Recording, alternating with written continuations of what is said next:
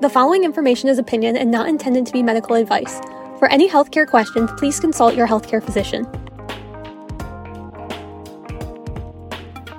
Welcome to the Be Well or Die podcast, your go-to source for holistic living and well-being.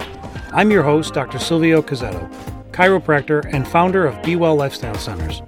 In each episode, we'll uncover the world of holistic health, functional movement, anti-aging, nutrition, and more. Join us as we unlock a path to a healthier and more vibrant you. Let's begin. Here with Dr. Silvio Cazzetto of Be Well Lifestyle Centers. Silvio, great to see you.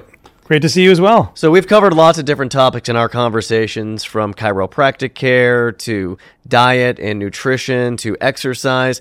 But one thing I want to delve into a bit further with you right now is sleep, which is, many would say, an equally important part of our overall well-being. So as we get started here, Silvio, most people, I think the first question they would have would be, how much sleep do I really need? Because, conventional wisdom is get 8 hours every night and you're good. What's your take on that? So that really depends on the individual. I'm huge on the everyone's different subject. What is your stress level during the day? What is your comfort level during the day? Are you getting sunlight during the day? Are you moving around? What is your life during the day will dictate what your life will be during the night. Now let's take away the night owls and the night shift, the third shift workers. They have another problem they have to deal with, and my heart goes out to them. But we're talking about people that work 9 to 5s. Are you, when the sun goes down, are you going to bed 2 or 3 hours after the sun goes down? When the sun comes up, are you waking up and are you getting 100,000 lux lumens of light into your eyes to stimulate your body's adenosine adapters? I know it sounds complicated, but that's how it works. The proper amount of sleep is go to bed when you're tired, wake up when you wake up, and it will change slightly throughout the weeks, the months, the years, especially as the seasons change. But that's really the best advice. If you're a 6-hour person, you're a 6-hour person. Don't force yourself into 8 hours. If you're an 8-hour person or a 9-hour person, don't force yourself into 6 hours. You'll hurt yourself.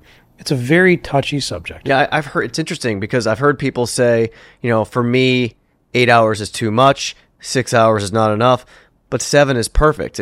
So that would lead me to believe that for some people, 8 hours or 9 can be too much sleep, and it can impact the way that you're able to function the next morning. Correct.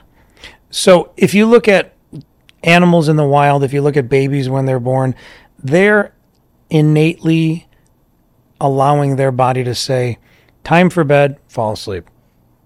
Time to wake up, wake up. We lose that.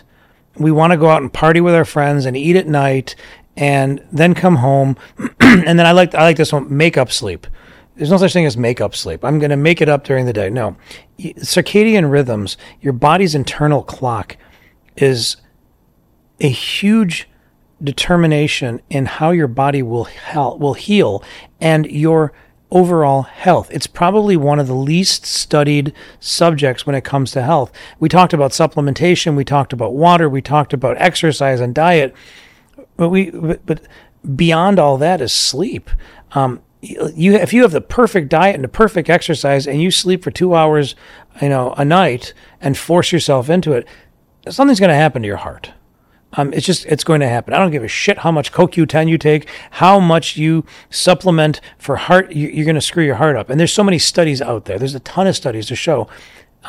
So really tap into your body. If you're tired, don't drink an energy drink to stay up and party with your friends. Go to bed. You mentioned circadian rhythms, but you also said the word heal. So I want to ask you about that. If someone has an injury or they're experiencing pain, to what extent does getting a good quality night of sleep help with healing? So sleep is healing. So your body breaks down during the day and heals at night. That's what sleep is. It's your body's way of healing itself. What happens when you go to the hospital and you're in severe trauma? They put you into a coma. What happens when you're sick? You sleep more. When our body is in pain, when our body is in an emergency situation, it sleeps, it heals. And then we throw in things like, Coney Island after the bar at nighttime, and then we go to sleep and wake up the next day and feel like shit and sit on the couch all day and then can't figure out why it takes us 3 or 4 days to feel better. It's because we screwed up our body. Healing comes from sleep, period. What about the early birds? You talked about the night owls. What about those that are, waking up between 4 and 5 a.m. to hit the gym? What is there a negative impact there on their sleep? So when you wake up in the morning determines when your body will want to go to sleep at night. So if you're, let's say you're a 7-hour person. Let's say you go to bed at, I'm going to be off on my math, but let's say you go to bed at 8 o'clock at night and you wake up at 5 o'clock in the morning every single day. And then the next day you wake up or for a long time. And then one day you wake up at 6. Your body is going to be thrown off. You may fall asleep at the same time, 8 o'clock, but your circadian rhythms are going to shift a little bit. Now, I know that's too complicated for most people, but really, and I'm a huge advocate for this, do the same thing every day, the exact same way. Patterns are huge. Your body gets used to patterns. If you eat the same thing every day at the same time, if you go to sleep every day at the exact same time and wake up every day at the exact same time, your body will know it's coming. It will produce the proper chemicals. It will produce the proper hormones. It will shift itself, and you'll just have a more efficient system. So that's that mind-muscle connection. Correct. Okay, so what about the equipment? And of course, now we're talking about mattresses and pillows, even things like sound machines, how dark you keep your room. There is so much out there in the marketplace when it comes to, different pillows, different mattresses, weighted blankets, cooling pillows. We could go on and on. What is your take on, what's optimal for people to get a good quality night's sleep? Well, I probably drove my girlfriend crazy with all this, with my stupid blue blocker glasses and my blackout shades and, turn this light off and turn this light on and, hey, Google, I'm going to bed, and hey, Google, I'm waking up, and all this crap. So I'm like a fanatic when it comes to, figuring this out. I sleep sometimes with 6 or 7 pillows and, one behind my back, one between my knees. I'm hugging another one under my head, another one over my eyes because it's too much light outside, and blah, blah, blah. Really easy rule of thumb, keep the blue lights away. A couple hours before bed. They trick your brain into thinking that the sun is still up, and they decrease your body's ability to go into a deeper REM sleep. And when the sun goes down, let the sun go down. Don't turn on bright lights. A couple hours after the sun goes down, go to sleep. When the sun comes up, wake up. Move around, get sun during the day.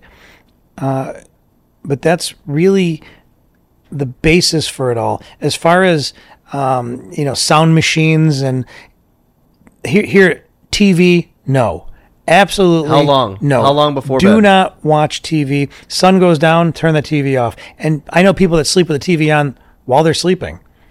It's just you're never asleep. We are natural. We're natural animals with instincts that we don't recognize anymore. But just because we don't recognize them doesn't mean they're there. Years ago, we didn't want to be attacked by lions and bears, so we have the system in our body that is always aware of our surroundings. And if our surroundings are the TV, it's hearing the TV at all times. If it's quiet and peaceful, it rests more. So that's really a big one. Sound machines are great too if you have sound everywhere. But if you're in a house or a room or an area that has absolutely no sound, that's probably one of the best ways to sleep. Look at the if you've ever heard of a float tank. Sound deprivation is phenomenal. We're born in a enclosed environment with no light, with no sound, except for our own heartbeat, our own breathing, and really that's the best way to sleep. It's funny you bring up the float tank. I was just talking to a friend of mine about this yesterday, and you can explain it, but essentially, so people know, you go to a facility where they have pods, and you get into a shallow pool of saline water, and it's basically completely dark, and you just lay there. Is that? Tell us how it works. So it's called It's called... There's a scientific term for Yeah, this. no, my brain's not... sensory deprivation. Okay. What it's doing is it's turning off all your senses, or as many senses as possible. There is no sound. You can't hear anything. There's no smell except for your own smell. There's no sight. It's completely dark. So, and then you're floating, so there's no pressure points on your body. The salt content is supposedly like 5 to 10 times greater than the Dead Sea. So you're not sinking, you're floating, and you're not touching anything. It simulates the womb.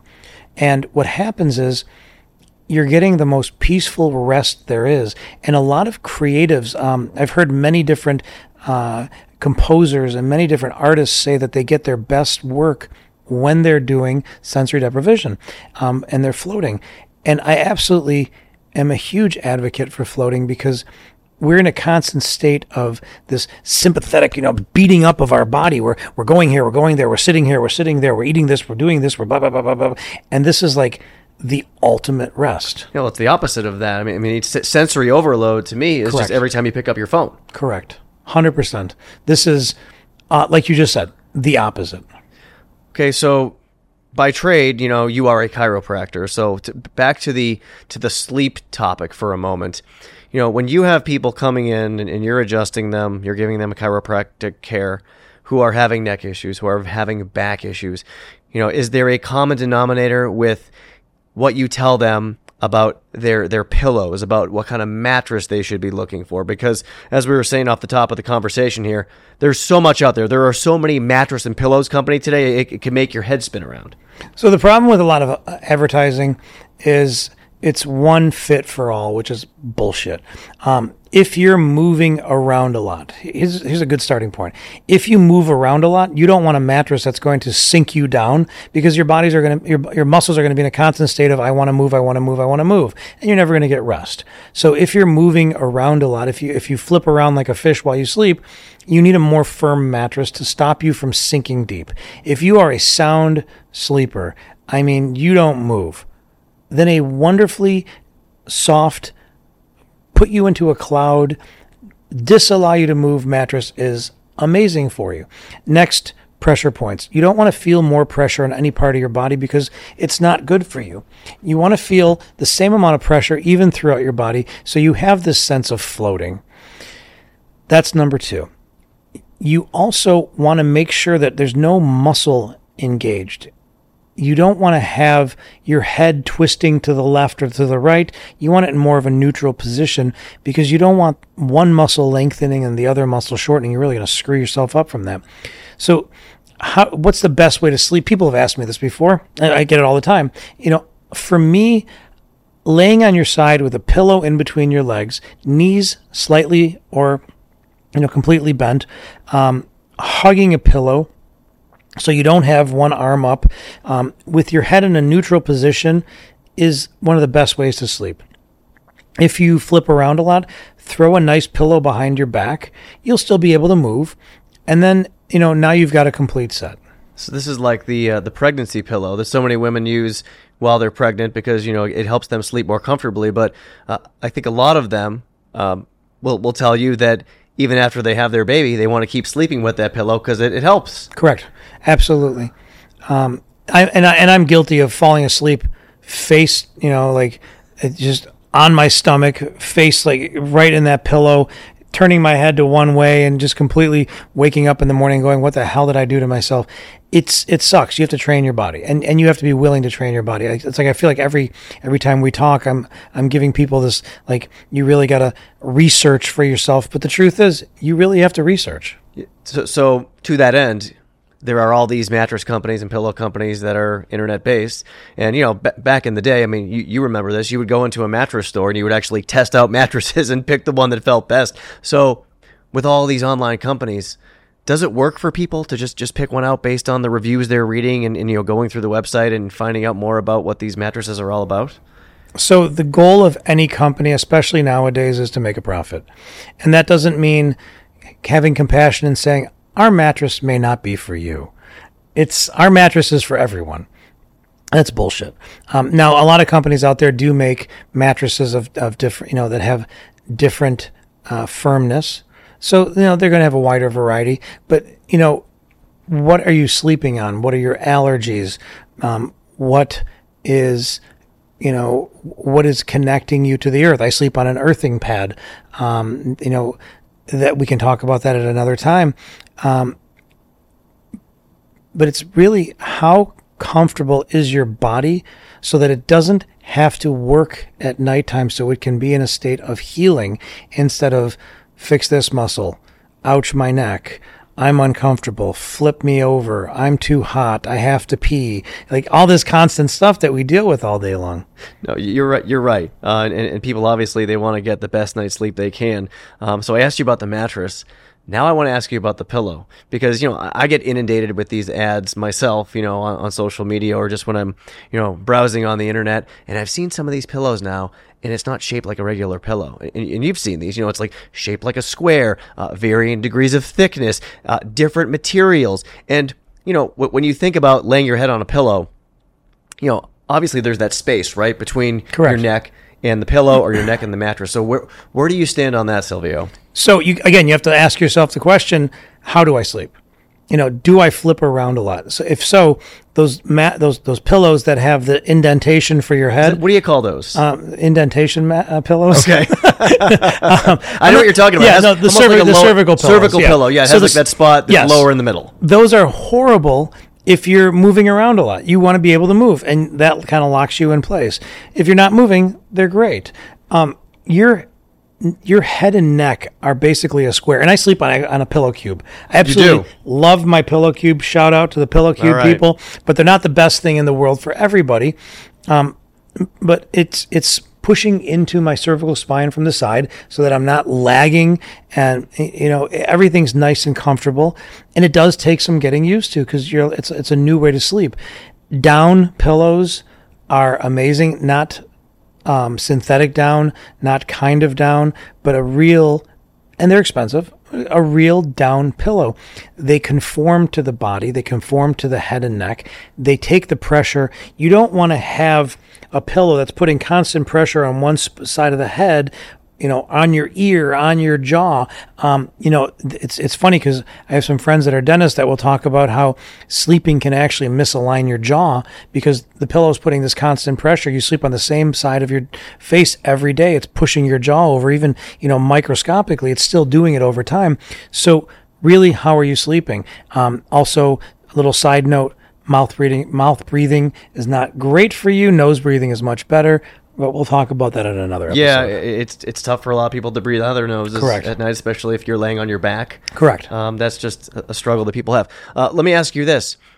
As a chiropractor, how often do you have people come into your office and they say their neck hurts because they slept wrong? 2 to 3 times a day.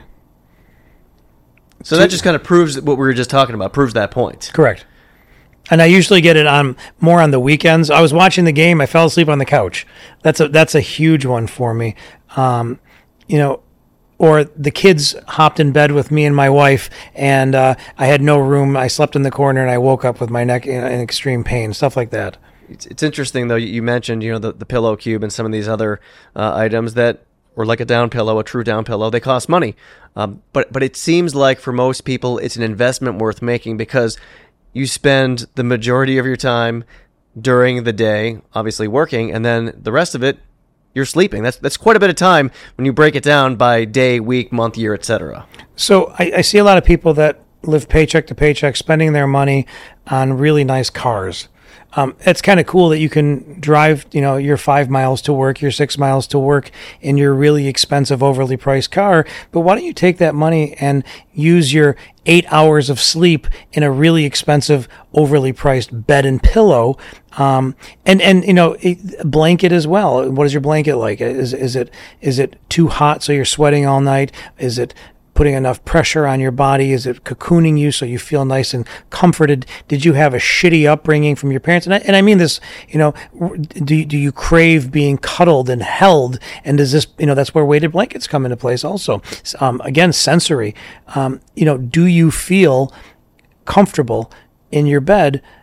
But I see a lot of people that can't afford a good sleep because they put too much money into their car or their clothes. Where are your priorities? What's your ideal sleeping temperature?